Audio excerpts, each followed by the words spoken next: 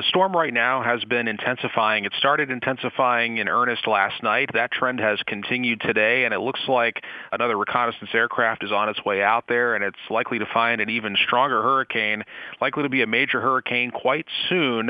The forecast path has not changed all that much since a little bit earlier on today. We're starting to see that turn more toward the west right now, and that's what's going to push the storm gradually closer and closer to Florida over the next couple of days. The one significant change we've seen in the last 24 hours is that it looks like the storm is going to take its time getting here. So if the storm makes landfall in Florida, which is more likely than not at this point, that may hold off until later on Monday or even perhaps into Tuesday, and the most likely area would be along the Atlantic coast, and in particular, the highest chances for tropical storm and hurricane-force winds are roughly from the Space Coast southward into the Miami metropolitan area. What would it look like if a Category 4 hit a large urban area on the coast, like in Palm Beach County, for example? Yeah, so a major hurricane making landfall directly in a large metropolitan area could be potentially catastrophic. There would be significant damage if that, in fact, were to occur.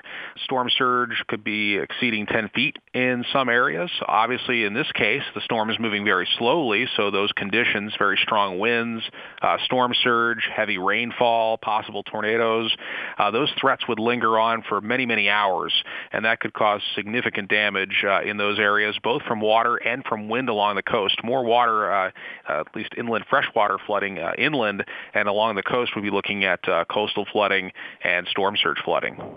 When is the Tampa Bay area expected to be affected, and what kinds of effects should we look for? You all are on the west coast, so it's going to take longer for some of the rain bands to make it there. There's still a small possibility, and I want to emphasize the word small, that the storm could turn to the north and minimize the impacts in the Tampa Bay area. Again, that's currently not likely. The most likely scenario is that some of the effects would start reaching west central Florida coming up, looks like on Tuesday, and then lasting into Wednesday before starting to depart on Thursday. And the reason why is it's just a slow-moving system, and heavy rain is going to be the big concern there.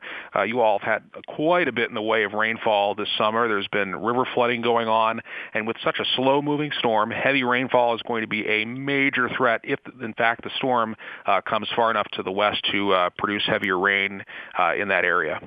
And how should people be preparing right now?